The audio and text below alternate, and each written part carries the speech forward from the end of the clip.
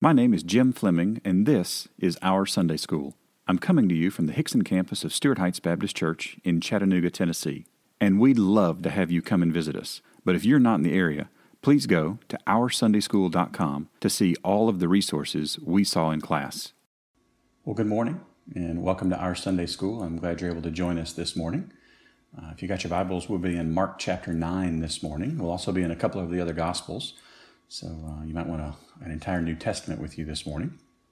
I would encourage you, if you have a minute, to go to OurSundaySchool.com and grab a copy of today's handout. It's the same handout as the last 2 weeks, except for this week, it has the correct dates at the top of the page. So somehow or another, I got the numbers off, and it is November 15th, 2020. So if you want to go ahead and do that, that'd be great. And as we do each week, we'll start with our question, what is God doing in you, through the portion of Mark that we've studied so far. And it's an interesting question, and it's one that I think is helpful for us to look inward and to look to the Scripture to see what is God doing in us through the portion of Mark that we have studied so far. So we are, Lord willing, going to finish up this section of Mark, this last section of Mark chapter 9 today. And we're looking at the last two verses 49 and 50. But as we do each week, I want to read the entire chapter of Mark 9. And while you're opening your Bibles to Mark 9, I'll greet you guys this morning. So we see some folks here. So room 206 is up and running. Thank you, Jessica, with Brittany and Bobby there as well. The Barbers are here, the Johnsons are here, the Arnolds are here. Day is there as well in 206. Let's see, the Landers, the other Arnolds at a different location. Nancy's here from Oak Ridge. Hey, Nancy, good to have you this morning. And so glad to see you folks here and with us. So let's read Mark chapter 9. I'm reading out of the ESV. That's what we've been in this entire series. And in a couple of months, I'll actually have an update on some changes that are going to be coming out to a couple of different things relative to Bible translations. I'm pretty excited about that. Bible translation junkie here. So let's read Mark chapter 9. And he said to them, "Truly, I say to you, there are some standing here who will not taste death until they see the kingdom of God after it has come with power." And after 6 days, Jesus took with him Peter and James and John and led them up a high mountain by themselves. And he was transfigured before them, and his clothes became radiant, intensely white, as no one on earth could bleach them. And there appeared to them Elijah with Moses, and they were talking with Jesus. And Peter said to Jesus, "Rabbi, it is good that we are here. Let us make 3 tents, one for you, and one for Moses, and one for Elijah." For he did not know what to say, for they were terrified. And a cloud overshadowed them. And a voice came out of the cloud, "This is my beloved Son. Listen to him." And suddenly, looking around, they no longer saw anyone with them but Jesus only. And as they were coming down the mountain, he charged them to tell no one what they had seen, until the Son of Man had risen from the dead. So they kept the matter to themselves, questioning what this rising from the dead might mean. And they asked him, "Why do the scribes say that first Elijah must come?" And he said to them, "Elijah does come first to restore all things. And how is it written of the Son of Man that he should suffer many things and be treated with contempt? But I tell you that Elijah has come, and they did to him whatever they pleased, as it is written of him." And when they came to the disciples, they saw a great crowd around them, and scribes arguing with them. And immediately all the crowd, when they saw him, were greatly amazed, and ran up to him and greeted him. And he asked them, "What are you arguing about with them?" And someone from the crowd answered him, "Teacher, I brought my son to you, for he has a spirit that makes him mute. And whenever it seizes him, it throws him down, and he foams and grinds his teeth and becomes rigid. So I asked your disciples to cast it out, and they were not able." And he answered them, "O faithless generation, how long am I to be with you? How long am I to bear with you? Bring him to me." And they brought the boy to him. And when the spirit saw him, immediately it convulsed the boy, and he fell on the ground and rolled about, foaming at the mouth. And Jesus asked his father, "How long has this been happening to him?" And he said, "From childhood, and it has often cast him into fire and into water to destroy him. But if you can do anything, have compassion on us and help us." And Jesus said to him, "If you can, all things are possible for one who believes." Immediately the father of the child cried out and said, "I believe, help my unbelief." And when Jesus saw that a crowd came running together, he rebuked the unclean spirit, saying to it, "You mute and deaf spirit, I command you, come out of him and never enter him again." And after crying out and convulsing him terribly, it came out, and the boy was like a corpse, so that most of them said, "He is dead." But Jesus took him by the hand and lifted him up, and he arose. And when he had entered the house, his disciples asked him privately, "Why could we not cast it out?" And he said to them, "This kind cannot be driven out by anything but prayer." They went on from there and passed through Galilee. And he did not want anyone to know, for he was teaching his disciples, saying to them, "The Son of Man is going to be delivered into the hands of men, and they will kill him. And when he is killed, after 3 days, he will rise." But they did not understand the saying, and were afraid to ask him. And they came to Capernaum. And when he was in the house, he asked them, "What were you discussing on the way?" But they kept silent, for on the way they had argued with one another about who was the greatest. And he sat down and called the 12. And he said to them, "If anyone would be first, he must be last of all and servant of all." And he took a child and put him in the midst of them. And taking him in his arms, he said to them, "Whoever receives one such child in my name receives me. And whoever receives me receives not me, but him who sent me." John said to him, "Teacher, we saw someone casting out demons in your name, and we tried to stop him, because he was not following us." But Jesus said, "Do not stop him, for no one who does a mighty work in my name will be able soon afterward to speak evil of me. For the one who is not against us is for us. For truly, I say to you, whoever gives you a cup of water to drink because you belong to Christ will by no means lose his reward. Whoever causes one of these little ones who believe in me to sin, it would be better for him if a great millstone were hung around his neck and he were thrown into the sea. And if your hand causes you to sin, cut it off. It is better for you to enter life crippled than with 2 hands to go to hell, to the unquenchable fire. And if your foot causes you to sin, cut it off. It is better for you to enter life lame than with 2 feet to be thrown into hell. And if your eye causes you to sin, tear it out. It is better for you to enter the kingdom of God with 1 eye than with 2 eyes to be thrown into hell, where their worm does not die and the fire is not quenched. For everyone will be salted with fire. Salt is good, but if the salt has lost its saltiness, how will you make it salty again? Have salt in yourselves, and be at peace with one another."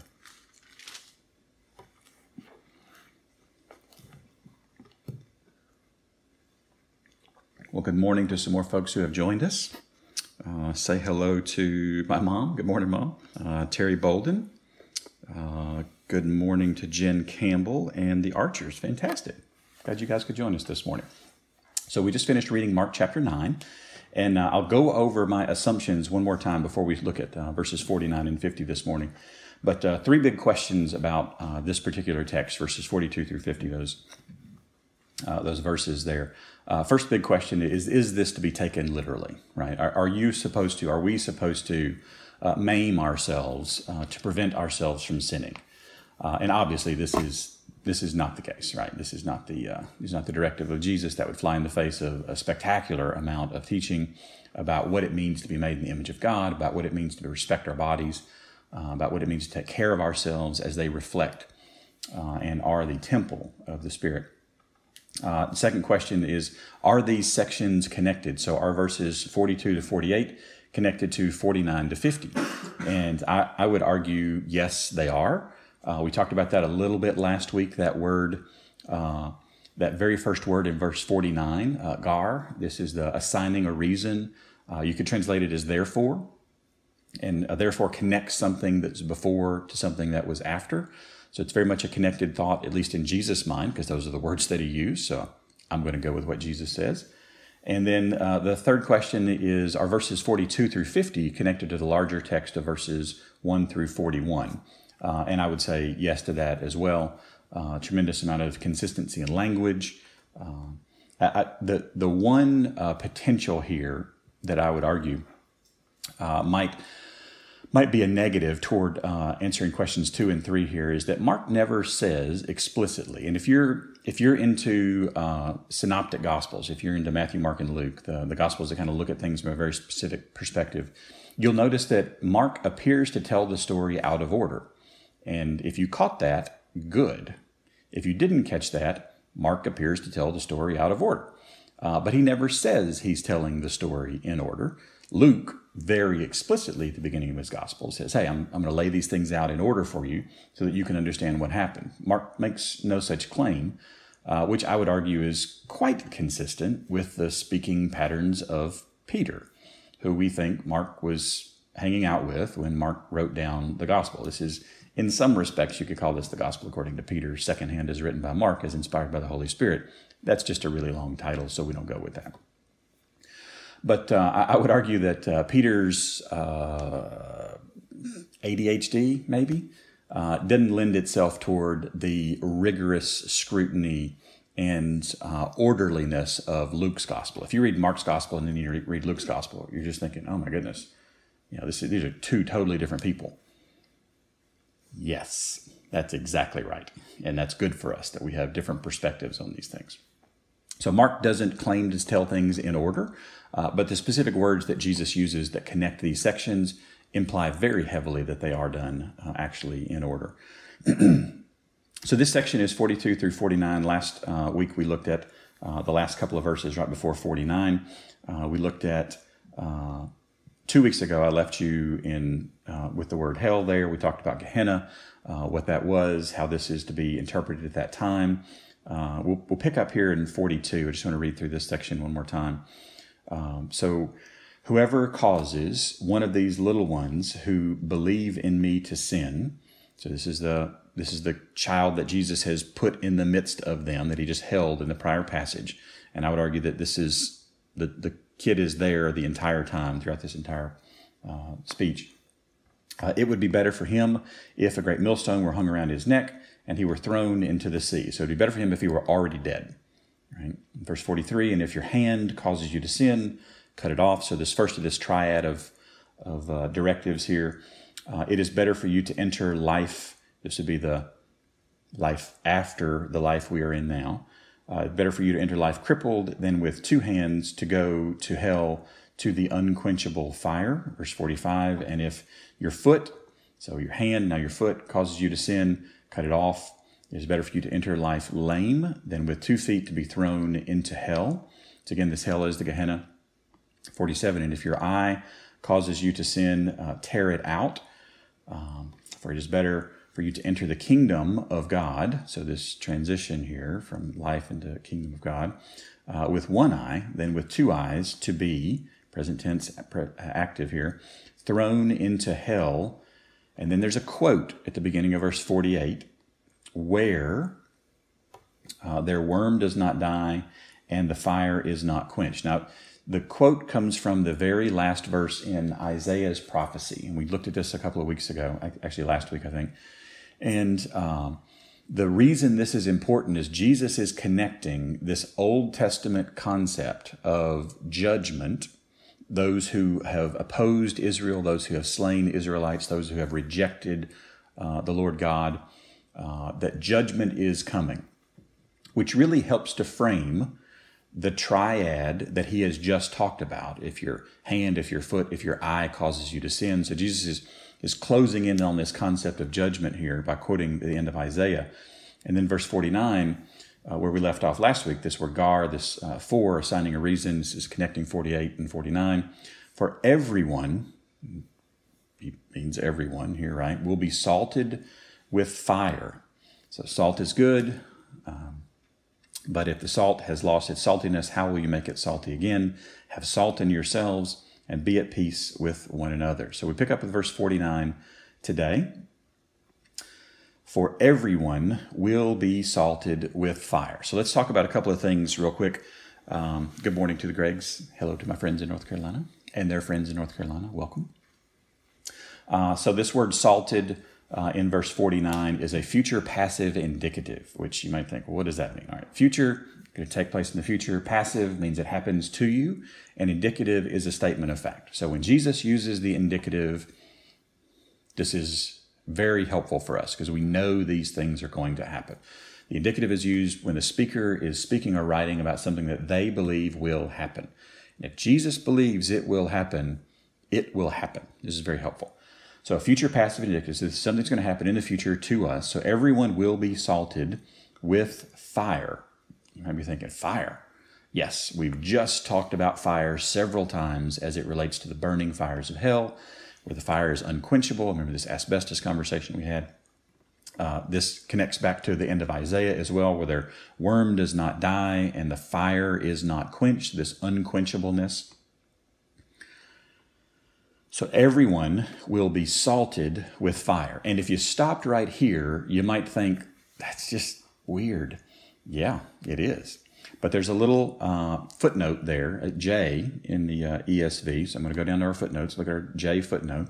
It says, some manuscripts add, and every sacrifice will be salted with salt, which is why the vast majority of commentaries that pick this up and want to comment on and help the reader have some perspective on what is going on here will make a reference to the Levitical sacrifice, to the idea that very often in the Old Testament, sacrifices were salted before they were sacrificed.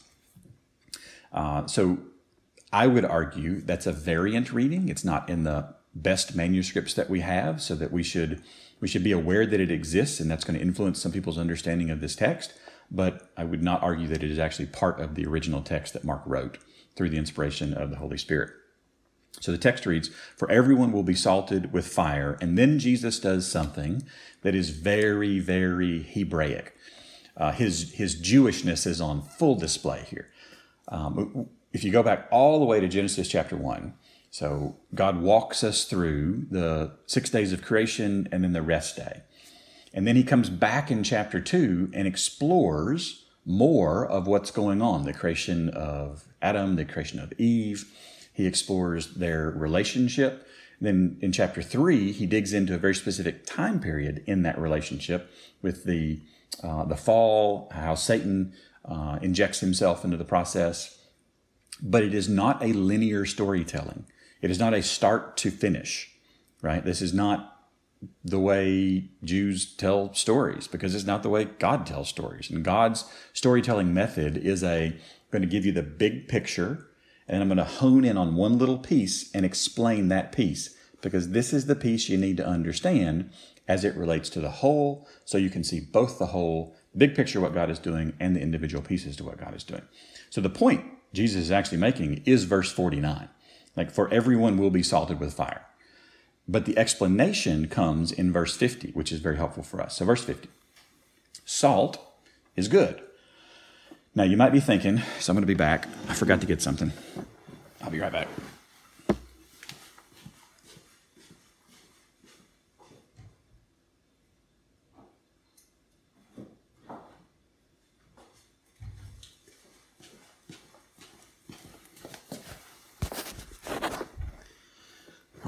So I'll say that my wife was right. I just found a benefit for an open concept house. I didn't have to go through any doors to go to our kitchen to get the salt. So if you're thinking this is what Jesus is talking about, yes, that's exactly right. He's talking about salt. So we typically don't use salt in this kind of quantity, right? We use that thing to fill up this thing, right? We just need a little bit of salt. We don't need tons of salt. So salt is good. And I would say most of us would say, sure, it's good. Salt's good, right? But what's he actually talking about here? Right, so let's take a look. So salt has a couple of different definitions as it's used in the Bible, specifically the New Testament. So one, it's just salt, right? Like the thing is what it is. But if you haven't noticed so far, Jesus is using a tremendous amount of figurative language. He's being very non-literal in this passage. And that should make us think, well, is he really talking about salt? Or is he talking about something else? And if you look at your handout, you'll see that prudence is also a definition for this word salt, which means wisdom or sound judgment. This idea of a righteous judge is going to be looking at something and declaring something rightly, that there is a view that is unskewed, a view that is unblurred, that someone can look and see and go, yes, I understand exactly what's going on here. I can see the truth of a thing.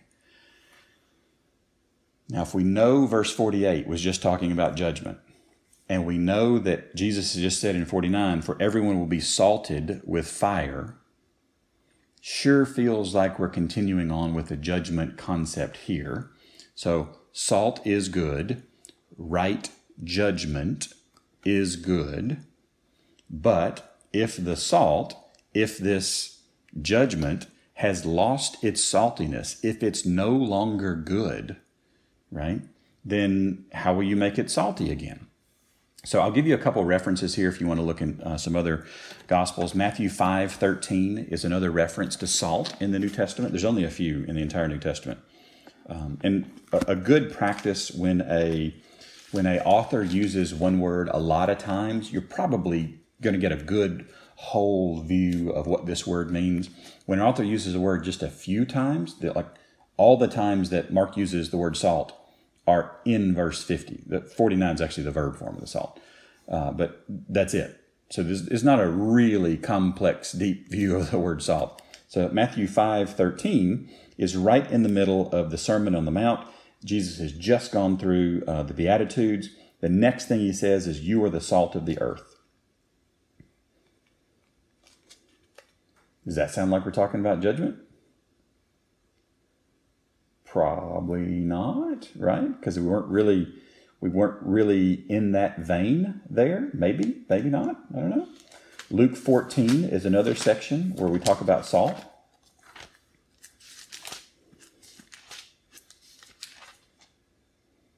Luke 14:34. So very, very similar words to in Mark chapter 9. Salt is good, but if the salt has lost its taste, how shall its saltiness be restored?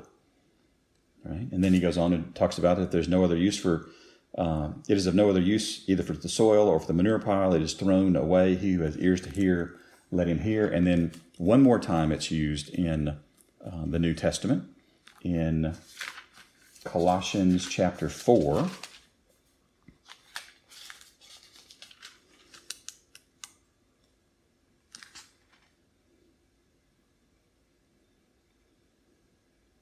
Nope, I have written it down wrong. It is not Colossians chapter 4. Let your speech always be seasoned with salt is the phrase that I am looking for. So if somebody wants to Google that and help me out with the reference, that would be helpful. You can just type it in the comments. That'd be very good. I'll update my notes too. But this is how salt is used in the New Testament. That's it. That's all the references to salt in the New Testament. And you might be thinking, well, that's not a lot. Right. It's not a lot. It's not a lot at all. So we don't have a lot to go on here, but we know this word can be used for literal salt and for judgment or sound judgment or decision-making itself. So salt is good, but if the salt has lost its saltiness, if this judgment, if this decision-making is no longer good, how, and this is an interesting translation that the ESV uses here, because the word can also mean who or what, or who will make it salty again, or what will make it salty again, or how will you make it salty again. I would argue that a who is a much cleaner translation from the context. So if we are having trouble with our judgment, who can assist with that? Well, God can assist with that. With what? With his words. How? Through the indwelling of the Spirit, in the combination of God's word working in the heart of a believer. Kind of using the who, the what, and the how. They're all together. So how will you make it salty again? Or how will you fix it? How will you be able to use this as a spice as it was designed to be able to be used? And then Jesus comes to a couple of plural present active imperatives. And he does not give a lot of plural present active imperatives. He gives a lot of singular present active imperatives. So a singular present active imperative is Caleb, who's sitting on the couch over here. I want you to stand up right now. Stand up. stand up. Now, you'll notice I had to tell him 3 times before he did because he wasn't really sure if he was serious. And he's not on camera right now, so nobody can actually see. He stood up. Now, he's extraordinarily tall, for those of you wondering right now. He's right at 6 foot tall. And if you're having trouble with that, we're having trouble with that too. He towers over his mom. And he likes to stand next to me with his shoes on because he's pretty dang close to eye level with his shoes on. So thank you, son. You can sit down. So a plural present active imperative, and they will not do this because there's no way she's going to stand up, would be Julie and Caleb stand up, right? So that's directed at a group for a group to do a thing. Now, the present active imperative, the imperative is to stand up. The present active is keep standing, keep standing, keep standing, keep standing. And this plural is to a group to continually do something over and over again. So what does Jesus tell them to do? Have salt in yourselves. So is he saying? Because your interpretation is going to fall apart very, very quickly if you believe Jesus is referring to literal salt. This really doesn't make a lot of sense. Right? Yes, there is a portion in the New Testament where Paul tells Timothy to take a little wine for his stomach. He had some stomach issues. This apparently would help fix that. Jesus is not referring to ingesting salt on a daily basis. This is something else. So what is the something else? Well, we've just kind of walked through. We believe this is associated with some type of a judgment, making good decisions, declaring things to be true that are true and false that are false. So have salt in yourselves. Remember what we talked about earlier when John said, hey, that exorcist, he's not following us. And Jesus said, that's not your business, John. I'm paraphrasing here. I'm going to get it right here. Hang on. I want to paraphrase Jesus on this. He said, it's the top of the page here. Do not stop him, for no one who does a mighty work in my name will be able soon afterward to speak evil of me, for the one who is not against us is for us. John, that's not your business. Your business is to do what I've told you to do. His business is to do what I've told him to do. And if he's not opposing us, then he's with us. So you stay doing what I told you to do, which, again, is just one more illustration of how Jesus must have felt like he had 12 children just running around all the time. And in this situation, he had another child in the midst of them that he's talking about, which is just phenomenal. And we're going to talk about more children in Mark chapter 10. So he says, have salt in yourselves. So be judging wisely, be making sound decisions, be understanding, be wise in yourselves, in this group. And don't stop, keep doing it. And this is a command for them to collectively obey. It's not a command for them to individually obey. It's a command for them to collectively obey. It's a very different thing. This is one of the reasons, if you're looking at your handout, at the very last page of the handout for today's lesson, when it says personalize, what do we do with that? Not what do I do with that? I have very little patience anymore for over-individualizing the Christian faith. The Christian faith is not a me thing. The Christian faith is not an I thing. The Christian faith is a we-us thing. Right? It is not an individualistic thing. It is a collective thing. So, all right. I'm going to start getting aggravated here. So have salt in yourselves. So that's the first repetitive command to obey. And second, be at peace with one another. So 3rd week in a row, I've worn my UFC shirt, my sweatshirt, right? I've got like 7 of them, but this is the one that's easiest probably to read. So be at peace with one another. Why would he tell them to continually be at peace? Because this is another plural present active imperative. Why would he tell them to be at peace with one another? Because they were just arguing, right? And what do they do in chapter 8? They argue. What do they do in chapter 10? They argue. What do they do in chapter 9? They argue. They argue a lot. And what do? We argue a lot, right? And what's he telling them to do? Be wise. Make good decisions. Be at peace with one another. You see how consistent the message of Jesus is all the way through? Because you cannot do this apart from him. You cannot do this apart from the indwelling of the Holy Spirit. You cannot do this apart from the conviction that the Spirit brings to our sins so that we are then called to repent and believe in the gospel. That's not the way this works. This is not I can just muster up strength and do this. I can make good decisions and I can be at peace with everybody. No, you won't. It'll look like the worst parts of Facebook and Twitter, right? This is not what we are called to do. We are called to be at peace with one another. That's a command. It's not a suggestion. This is from the King of Kings and Lord of Lords. He is not putting this up for debate. You'll notice in the text here, there is no discussion. He doesn't take questions on this, right? This is a command from our King. This is serious. And I would argue that this is a direct rebuke to the disciples about their earlier lack of wisdom and judgment, how they didn't understand who the greatest was and how they didn't understand what they were supposed to do with this exorcist who wouldn't follow in them. He's dealing with their desire to fight and put self first. We have the same problem today, right? We still have a desire to fight and to put self first. I want to be right. I want to be the best. I want to be the greatest. Muhammad Ali was not the first guy that came along and said, I want to be the greatest. The disciples put on a really good clinic of that conversation. So let's take a look at some applications and personalizations. So I don't think I've done any of these since we started this particular text. So several of these are going to come from a couple of weeks ago from the lesson then. So application number one, what we do here and now matters. What we do here and now matters. Even though Jesus was talking hyperbolically, he was talking hyperbolically about cutting off our parts of our body. The point he's making is what we do matters, right? The how we behave, how we act, it has significance. So what do we do with that? Well, when we are confronted with our sin, we repent and believe in the gospel. Right?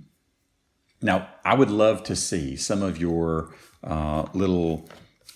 your Gospels of Mark, the ESV Scripture Journals, because some of you write down all of these personalizations and applications in the journal. And I would love to know how many times you have written down repent and believe in the gospel since we've been going through Mark's gospel, because it's a lot, right? It's a lot. It was the theme of Jesus' teaching. So application point number 2, structure matters. Structure matters. Not everything in the Bible is to be taken literally. This is going to hurt some of your ears, but not everything in the Bible is to be taken literally. You want to take everything in the Bible literally? Then you've got no eyes, no hands, and no feet right now. Obviously, this is not how Jesus wants us to walk around, right? There are very specific things, in very specific ways that God communicates, sometimes using metaphor, sometimes using hyperbole to help us understand the significance of a thing. It's not we discount it. It's no, we should listen up even more because of the emphasis that God is putting on this, right? So structure matters. So what do we do with that? Number 2, personalize is examine the structure of texts. Examine the structure of texts. It is worth your time. Taking a deep look at structure is a great way not to get off on the side rails of apostasy and heresy.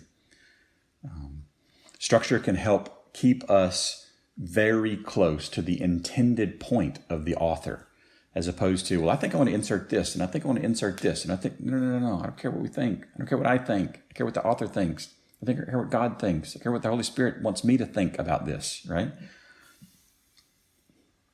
Application number 3, isolation in life and Bible study is dangerous. Isolation in life and Bible study is dangerous.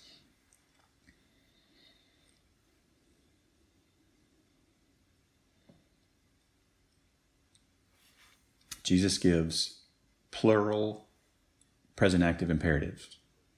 Plural. It means we can't do this alone, right? One of the things that really helps us as believers is to be with other believers. It's one of the things that makes this time in our history so challenging, right? We can't physically be with each other because there's physical danger associated with that. So what do we do with that? Engage with others to be wise and to be at peace. It's okay to remind ourselves and to remind each other Hey, let's be wise about that. Let's have good judgment about that. Let's judge rightly on that. Let's look at this situation and say, yes, that's right. No, that's wrong. Let's help each other in this area. That's a good thing. And when we're misunderstood, let's clarify, right? Let's be at peace with each other. Our goal is not to be at war with each other. That's not our goal. I've learned that some people just like to fight. Some people just like to be angry. I just want to tell you, you can put that stuff down. You don't have to be angry. You really don't. You can just be at peace with people. And then application number 4, judgment is coming. Judgment is coming. So what do we do with that? Well, it's a great question. I would argue that we should repent and believe in the gospel because judgment is coming. There is coming a day where Jesus will deal with all sin and all sinners forever. There's coming a day where the sheep and the goats will be separated. There's coming a day where hell will be populated with countless souls. There's coming a day when heaven will be populated with those who are sons and daughters of God. Judgment is coming. So I would challenge us to repent and to believe in the gospel. So our plan, so it's the end of the lesson for today. So our plan for next week, Lord willing, is to start with Mark 10 prep. So we'll walk through our talking about the Bible, make sure we're reminded of our process, look at Mark 10, ask a lot of questions about Mark 10. I will challenge you that if you read things in Mark chapter 10 and you go, I don't like that, just be very careful because there's some stuff in Mark 10 that is easy to not like. There's some things in Mark 10 that would be shockingly unpopular if you were to state those things in a staff meeting that you have at work this week or with coworkers or with friends that are not Christians or some friends that are Christians. So just let the text say what the text says and let's come to grip with the fact that God knows what is best and right, and he has put into his scripture exactly what we should have. So next week will be Mark 10 prep. So what do we do between now and then? We'll pray for help in understanding Mark, hear Mark multiple times. So read Mark chapter 10 over and over and over this week. Think about Mark chapter 10. Talk with somebody about Mark chapter 10. Share your insights with somebody about Mark chapter 10, and then invite somebody. I would love for more people to be engaged in this type of Bible study with us. I will encourage you that you can go to OurSundaySchool.com and sign up for our weekly email. There's a podcast and then a YouTube channel. And in my last 30 seconds this morning, I want to say a special thanks to Dave Barber. A couple of things. We had, as of last week, 10 years worth of podcasts up for Our Sunday School. And I got to looking at the numbers because I'm a numbers guy. This is just what I do. And we were shockingly inconsistent about getting the recordings up and making sure things worked properly the first couple of years that we did this. And it was fundamentally because, hi, my name's Jim, trying to do things that Jim is not really skilled at doing. Enter Dave Barber into the mix. Dave basically just told me one Sunday morning, I'm just going to handle this for you so that you can go do what you are called to do, which is teach. And I'm just going to take care of all this stuff. And our percentage of weeks that we got recorded and recorded well and were published and posted went through the roof to the point where it is exceedingly uncommon for us to miss or to have something that goes wrong. And on the weeks that we do miss or have something goes wrong, it's because Dave's not there and I didn't read his directions properly. So big thanks for Dave for a tremendous amount of consistency and helping to get these things done right and done with excellence in a way that I think is good and reflects well on our King. So 10 years of podcasts up there. It's unbelievable. It's crazy. So go to OurSundaySchool.com if you're interested in those resources. And with that, Lord willing, I will see you guys next week as we start Mark chapter 10. Double digits, baby. I'm excited. All right. Hope to see you next week. Y'all be safe. I love you guys, and I'm praying for you every day. Thanks. Thanks for listening, and don't forget to subscribe to this podcast and to our weekly email. You can do both at OurSundaySchool.com.